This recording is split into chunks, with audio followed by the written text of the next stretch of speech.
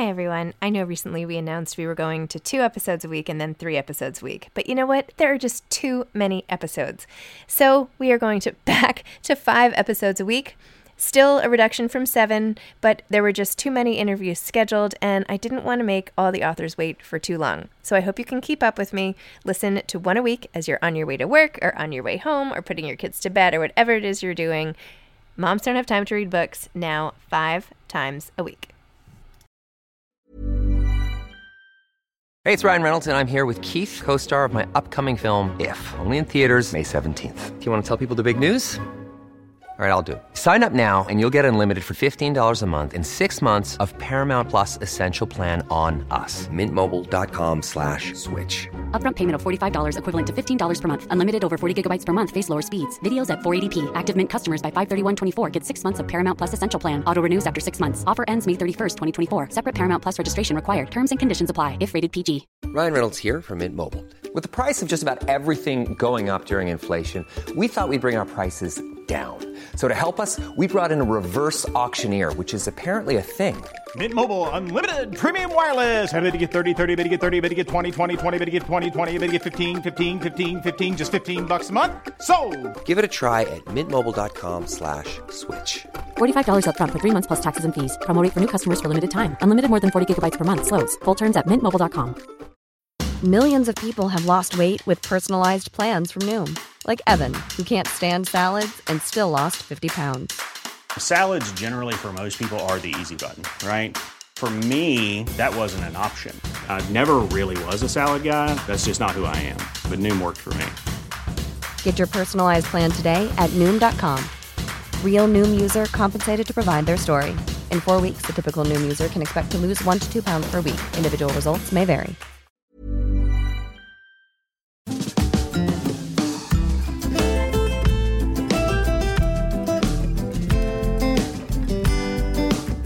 Hi, I'm Zibby Owens, and you're listening to the award-winning podcast, Moms Don't Have Time to Read Books. Please sign up for my newsletter at zibbyowens.com for updates on podcast guests and lots of live events. Hi, everybody. I hope this week you'll check out We Found Time, my new online magazine, where we have essays this week by best-selling author Jill Santopolo, who wrote The Light We Lost. It's about her working out.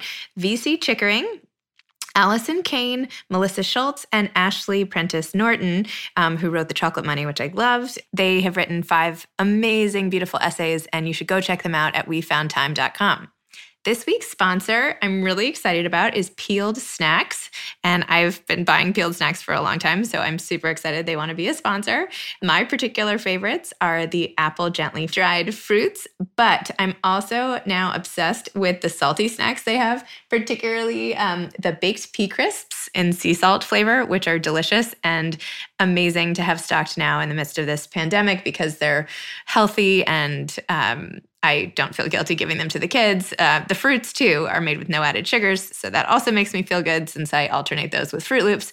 Anyway, Peeled Snacks is giving my listeners, that means you, a discount code of 15% off the entire purchase for just this week. And the discount code is capital Z for Zibby15. So go to Peeled Snacks, Zibby15, you get 15% off, stock up on some of these awesome, healthy dried fruits and salty snacks. By the way, the baked pea puffs, butter and sea salt are also really awesome. So you'll know what I'm snacking on and we can snack together. Thanks so much to Peeled Snacks for being a sponsor. This is a special recording of a podcast I did with Susan Isaacs at an event at Temple Emmanuel in New York City for their women's group who invited me to join and interview her. So I'll be reading her bio now, and then everything else will have taken place at Temple Emmanuel. So I hope you enjoy our conversation, which we did live in front of an audience. Here's her bio.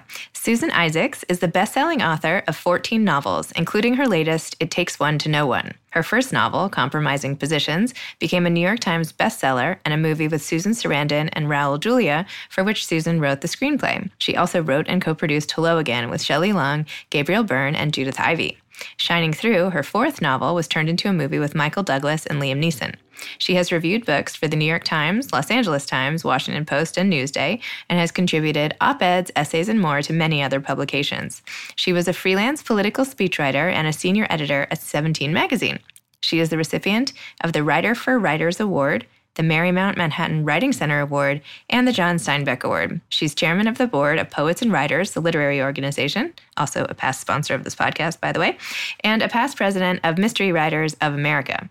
Originally from Brooklyn, Susan attended Queens College. She currently lives on Long Island with her husband. Well, thanks everybody for being here. I'm going to be doing this as a live podcast for Moms Don't Have Time to Read Books, so I will be releasing this episode in the coming weeks. If you care to listen or tell your kids or grandkids about it, that would be great. I'm really excited to be here with Susan Isaac, so thanks so much for doing this with me today. Delighted. Your latest book, Takes One to Know One. Can you please tell everybody here what this novel is about? It is about a woman who wants normality, but also wants adventure. Corey Geller, who's the protagonist, has joined the FBI after 9/11. She's an Arabic speaker and was absolutely great at interviewing people and getting information. So she had a thrilling and sometimes dangerous career at the Bureau, but she was burning out. And except she met a lovely man, a federal judge, a widower, and she wound up marrying him, adopting his daughter, and moving to the suburbs. She grew up in Queens, and so it's even 15 miles east in Nassau County was culture shock. And she joins a group of freelance people who work from home just to kind of get to know people in the community. And she starts thinking that one of the men in the group is something's not right. Now, look, she's used to hiding her identity. She doesn't talk about having been in the Bureau. She still does some contract work for them. And she's saying there's something that he's hiding. And her best friend says, well, maybe you're just looking for a story, a nice little adventure because you need it. It's kind of boring. And she suggests her friend is a lifestyle designer and thinks the answer to everything is redecoration. And so it's about Corey's decision to follow up on this guy who just doesn't seem right. And she says maybe it takes one to know one. And she enlists her dad, who is a retired and depressed former NYPD detective. And it's really the story of a search that becomes slightly dangerous, but she can handle herself. She's been trained. She also knows Krav Maga, which is the Israeli form of martial arts, of self-defense that they use in the IDF. But then it becomes even more dangerous. And it's really almost a question of not whether she'll live or die, but how long she'll live. And it seems hours, if not days. So does she get out of it? And what happens? And also, it's about her relationships. And also, it's a satire on suburbia, on women's relationships with women. And the best part, well, for me, the best after part was part of the book tour, which was, I'm babbling away. You're doing my job for me. This is great. I'm just going to hang out. The book tour was terrific. Someone came over to me afterward, I don't know, somewhere Midwest, and said to me, I am so glad you're not dead. And I said, well, you know what? I am too. Gives me great comfort. She said, no, because then you know there's going to be another story. And I love that, and I loved her. And so, yes, there is going to be, I'm writing the sequel now, and it's great fun. And I got the New York trifecta of the Times, the Wall Street Journal, and Newsday all gave it fabulous reviews. So, it was a good feeling. So this brings me to a question I had. Phoebe, who's one of the characters in your novel, and also my daughter's name, by the way, I love says to Corey, the protagonist, she says, "How's things in the pub biz? I read real books are making a comeback." So I wondered if you think it has to do with that need for people just to hear stories and be entertained, even in the most difficult of times. Yes, I absolutely do. I think people need narrative. My daughter has her PhD in philosophy, and her field is aesthetics. Ooh. But she believes we're hardwired for narrative. We need a story, not necessarily once upon a time, but we need to make sense out of things, and we need to hear about other experiences. It's not only books. I love the name of your podcast. Thank you. But actually, when I was a mom, I did have time to read. I had, I'd say, a bad crime fiction addiction, and would go to the library and read 3, 4, 5 mysteries a week. And, at some point you become deranged. And I said, I can do this. And that started me on my first book. But look, we all know that this is the golden age of TV. And there's wonderful narrative on TV, which is very much the series, and the streaming series reminds me very much of the era of Dickens and Dostoevsky, when their work used to come out as a serial, and people would wait for the next. So there's more. When I was reading all those mysteries, there's now much more competition, but people are still reading, and I think are going back to books. I mean, Phoebe is, what is it? Not the brightest candle on the menorah. But or the bulb on the tree in our case. But I don't know why that's true. There's a comfort in holding a book.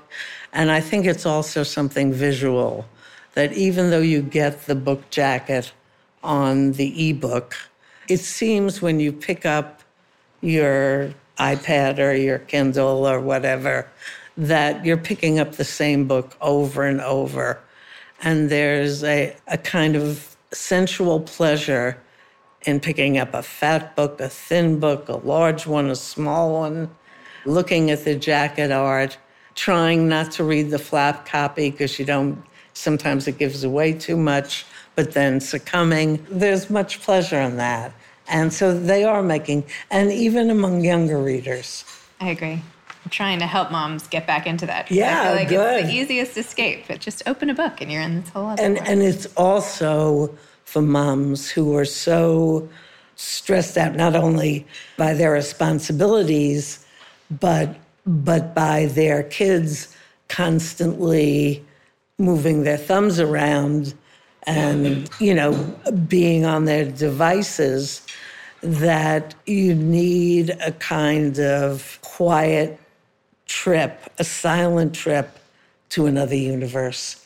And this certainly, books get you there in a way. I mean, I listened to the part of the audio of this, and it was very well done, the audiobook. And there are times that it's nice to be told a story, rather. But most of the, obviously I knew the ending. I just have myself gone back to the book. So let's talk about the journey of how you got here. Sure. So you're reading all this crime fiction in the library. You think to yourself, I can do this, why not try? And Right. then your first book, Compromising Positions, you wrote it when your kids were little. It was chosen for the Book of the Month Club, auctioned for paperback, sold to the movies, translated into 30 languages, and obviously became a bestseller. Right. What was that like for you in your life at that time? Well, actually, it was hugely exciting, but it was not a major change except I had a career. And I was now part of a community of writers. But when you're living as I was in the suburbs and your kids are in preschool or in the early grades, and your friends tend to be the mothers of kids your kids' age, etc. You don't walk around with a marabou boa and 4-inch heels.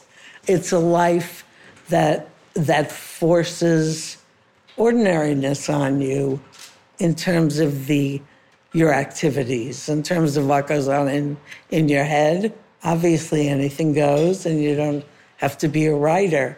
So it changed my life in that I had something to do every day that stopped at 3:00. And then I, did my mother thing. I can't say I'm a mother the way this new generation of mothers are, who are just put so much thought into a Halloween costume or are really, and I mean, both my children now live within 10 minutes of us. They're lovely people, a philosopher and a lawyer. They married wonderful people. Their children are great people. All of that said, I didn't find them riveting constantly. So, but they seem to have survived, and that's why I think I've really covered the waterfront in my fiction, and written about people with different backgrounds. But I want to say is that, even when the books start getting read in Bulgarian and Japanese. When you're ready to pop the question, the last thing you want to do is second-guess the ring. At BlueNile.com, you can design a one-of-a-kind ring with the ease and convenience of shopping online. Choose your diamond and setting. When you find the one, you'll get it delivered right to your door. Go to BlueNile.com and use promo code LISTEN to get $50 off your purchase of $500 or more. That's code LISTEN at BlueNile.com for $50 off your purchase. BlueNile.com, code LISTEN.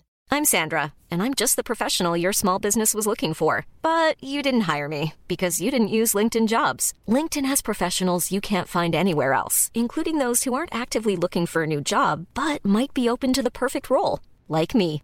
In a given month, over 70% of LinkedIn users don't visit other leading job sites. So if you're not looking on LinkedIn, you'll miss out on great candidates like Sandra. Start hiring professionals like a professional. Post your free job on linkedin.com/people today. There's never been a faster or easier way to start your weight loss journey than with PlushCare. PlushCare accepts most insurance plans and gives you online access to board-certified physicians who can prescribe FDA-approved weight loss medications like Wegovy and Zepbound for those who qualify. Take charge of your health and speak with a board-certified physician about a weight loss plan that's right for you. Get started today at plushcare.com/weight-loss. That's plushcare.com/weight-loss. plushcare.com/weight-loss. It's not your relatives buying them, and that there's a universality about fiction, but there's also the universality that women have a life and thoughts and needs that aren't what they're supposed to be, that they're far more complex, far more in need of excitement and adventure, filled with curiosity and capable of great acts of courage and friendship. And that's just the woman whose kid is in your kid's third grade class. So I enjoy doing it. I enjoy getting into a life other than mine. In Corey's case, she had adopted her husband's daughter, and the daughter is not the stereotypical initially a stepchild or even a teenager. She's a nice, bright kid. And so Corey turns out to be a better person than I, but still close enough to me that I feel her thoughts. But in another book, say Magic Hour, my narrator, my protagonist, was a Vietnam vet, Suffolk County homicide cop, recovering alcoholic, recovering heroin addict from Vietnam, and half Protestant, half Catholic. So I lived his life as well. I mean, that's the joy of it. When I'm in that other universe, I leave this one and I leave myself. And it's the same thing, I think, for you as readers. Sometimes when the phone rings or something happens, you close a book and it takes just a second for you to reorient yourself. And that happens to me. Me too. Yeah. You even have a line in there with Corey again, who says, maybe I was spending too much time these days in make-believe worlds. An excess of fiction could make reality seem supremely dull with its crappy dialogue and lack of coincidences. It could lead to an unfulfilled longing for scintillation. So perhaps your feeling this way has led to all these stories. Sure. And I was also wondering, so Corey's, the husband she marries, his former wife, Dawn, ends up dying during a Pilates session. Yes. So she comes in, she has an undiagnosed heart condition, and she comes in and becomes the new stepmother and then adoptive mother to the daughter. When you put yourself in all these worlds, the Vietnam vet, Corey's life, do you interview people who actually have had these things happen to them? Or do you just use your amazing empathy skills to sort of insert yourself into their lives? Do you research? I do a lot of research because, number one, you don't want to make any egregious mistakes and give the wrong year for the Battle of Britain or whatever and embarrass yourself. Some of the work is easy since I write a fair amount of crime fiction, mysteries. My husband is a criminal defense lawyer, but was in the Southern District. He was an assistant U.S. attorney and then left. He was an assistant under Bob Morgenthau when Bob was, and I know he's a member, but he was a member of this congregation. And then he came back years later as a chief of the criminal division. So he still practices that. He knows procedure. He knows, people who have gone on to be, in the Bureau, in the CIA, in various law enforcement, which makes it slightly easier. But I'm a great believer in having lunch with cops or lunch with former spies or lunch with designers, whoever can, or interviews. I mean, just someone who can not only give me the facts so I don't embarrass myself, but give me the language, give me the sense of how they talk about it, how they view, and their jargon, their professional jargon. I remember going into the Suffolk County homicide headquarters, and they have a big sign up there, "Thou shalt not kill." And when I was talking to one of the cops there, I was questioning him about something he said, without confronting him, because he was doing me a favor by talking, but there was just a little question of ethics. And he said to me, Sue, to be a good cop, you've got to have walked on both sides of the street. Now, I don't know whether that's true or not, but it certainly was true for him. And he probably was a good cop. But it also became true for my protagonist, Steve Brady, in Magic Hour. He had walked on both sides of the streets and ultimately chose the right one. But the novel is about his coming of middle age. And so you do have to do your homework. Sometimes it's only a question.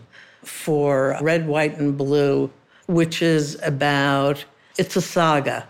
It's about a Jewish family, comes over, a brother and a sister, and one stays in New York, the other gets caught cheating in a poker game and kind of hops a train, gets caught cheating on the train, and gets thrown out in Wyoming, which actually happened to a friend's grandfather. And so he changes his name, settles in Wyoming, and this is the story of their great-grandchildren who turn out to be a Wyoming FBI agent and a Jewish reporter. I made up the Jewish News, which I call the Jew or she calls it the Jew. And she wants to find out and go there and find. It was about domestic terrorism. This was written right around the time I might have even started it before the Oklahoma City bombing. But she said, why do people who don't know me, who've never met a Jew in their life, want me dead? And this is an investigation, but they never find out that they're cousins. They never find out they're related because what happens to people in America? And I was fascinated by that. A friend of mine who was president of Queens College and then of Stony Brook grew up in a tiny town in Texas where they were the only Jewish family, and she gave me a book called Pioneer Jews. And that became my go-to book and really inspired me. So tell me a little more about your process of writing. Every book you've written has become a bestseller, which is pretty amazing. I mean, that's like crazy. How do you do that? And do you ever get sort of racked with anxiety or nerves starting a book thinking, is this going to be a bomb? Yes, every time. Every time. Every time. And I get racked. How do you push past that? With difficulty and occasionally a little medication, truthfully. But overall, you get to a point where this is something I've been through before. It doesn't stop the anxiety or the hesitation to leap in, but that you get past it. So that's reassuring. But when I did my first novel, my daughter was in preschool, or as they used to call it, nursery school, for 3 hours a day. So I put her on the little school bus. She went off. 3 hours later, she's back. An alarm rang. So I had time to get downstairs and get her off the bus. And those were my working hours.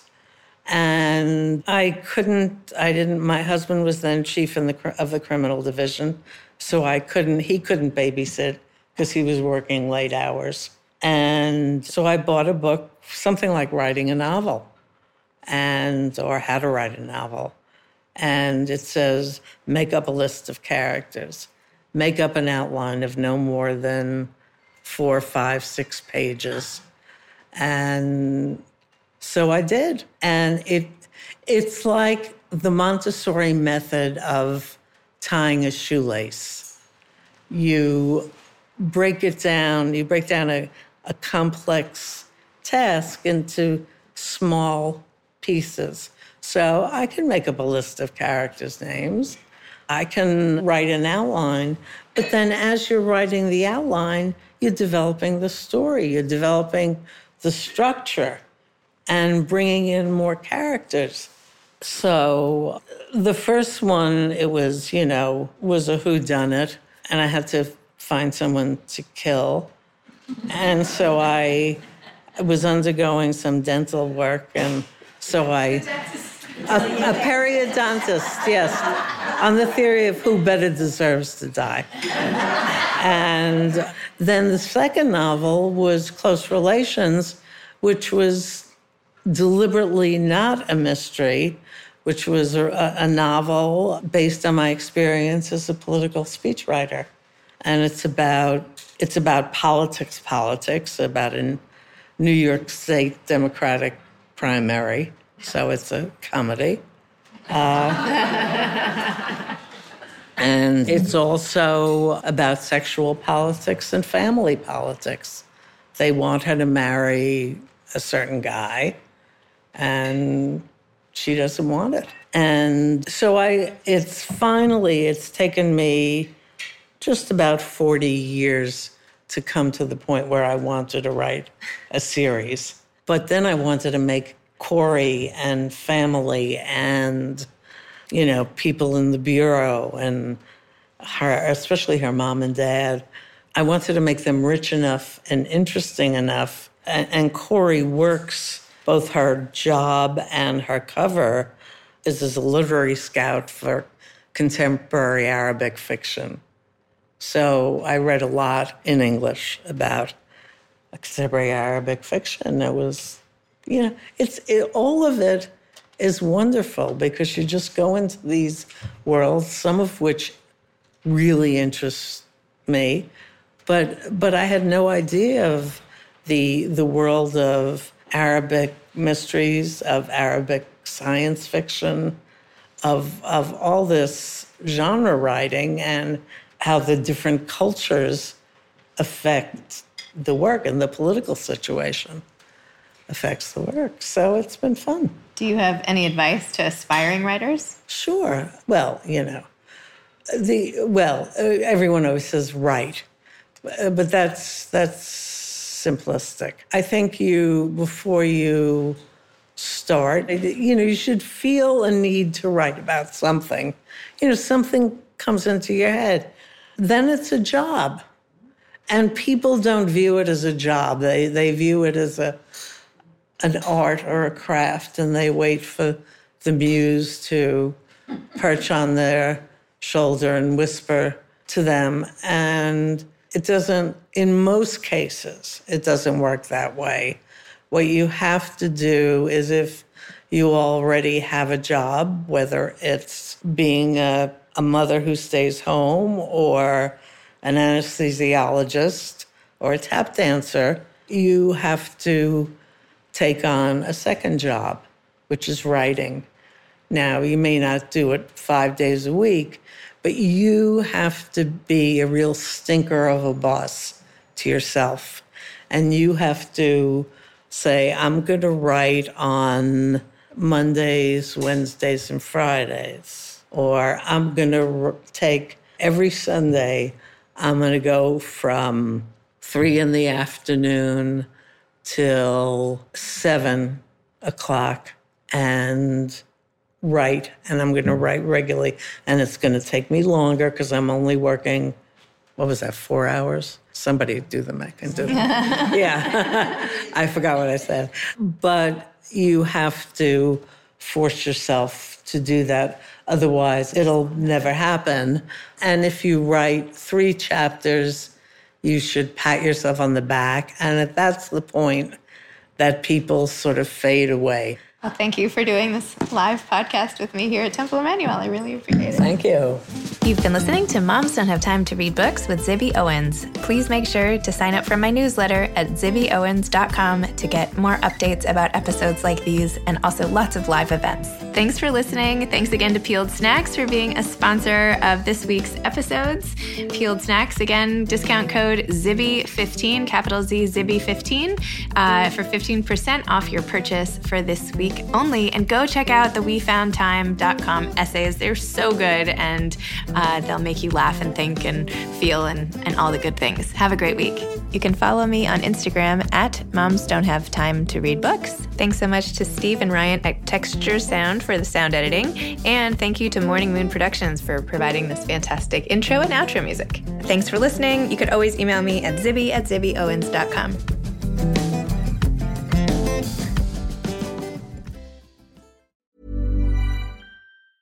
Hey, it's Paige DeSorbo from Giggly Squad. High quality fashion without the price tag. Say hello to Quince.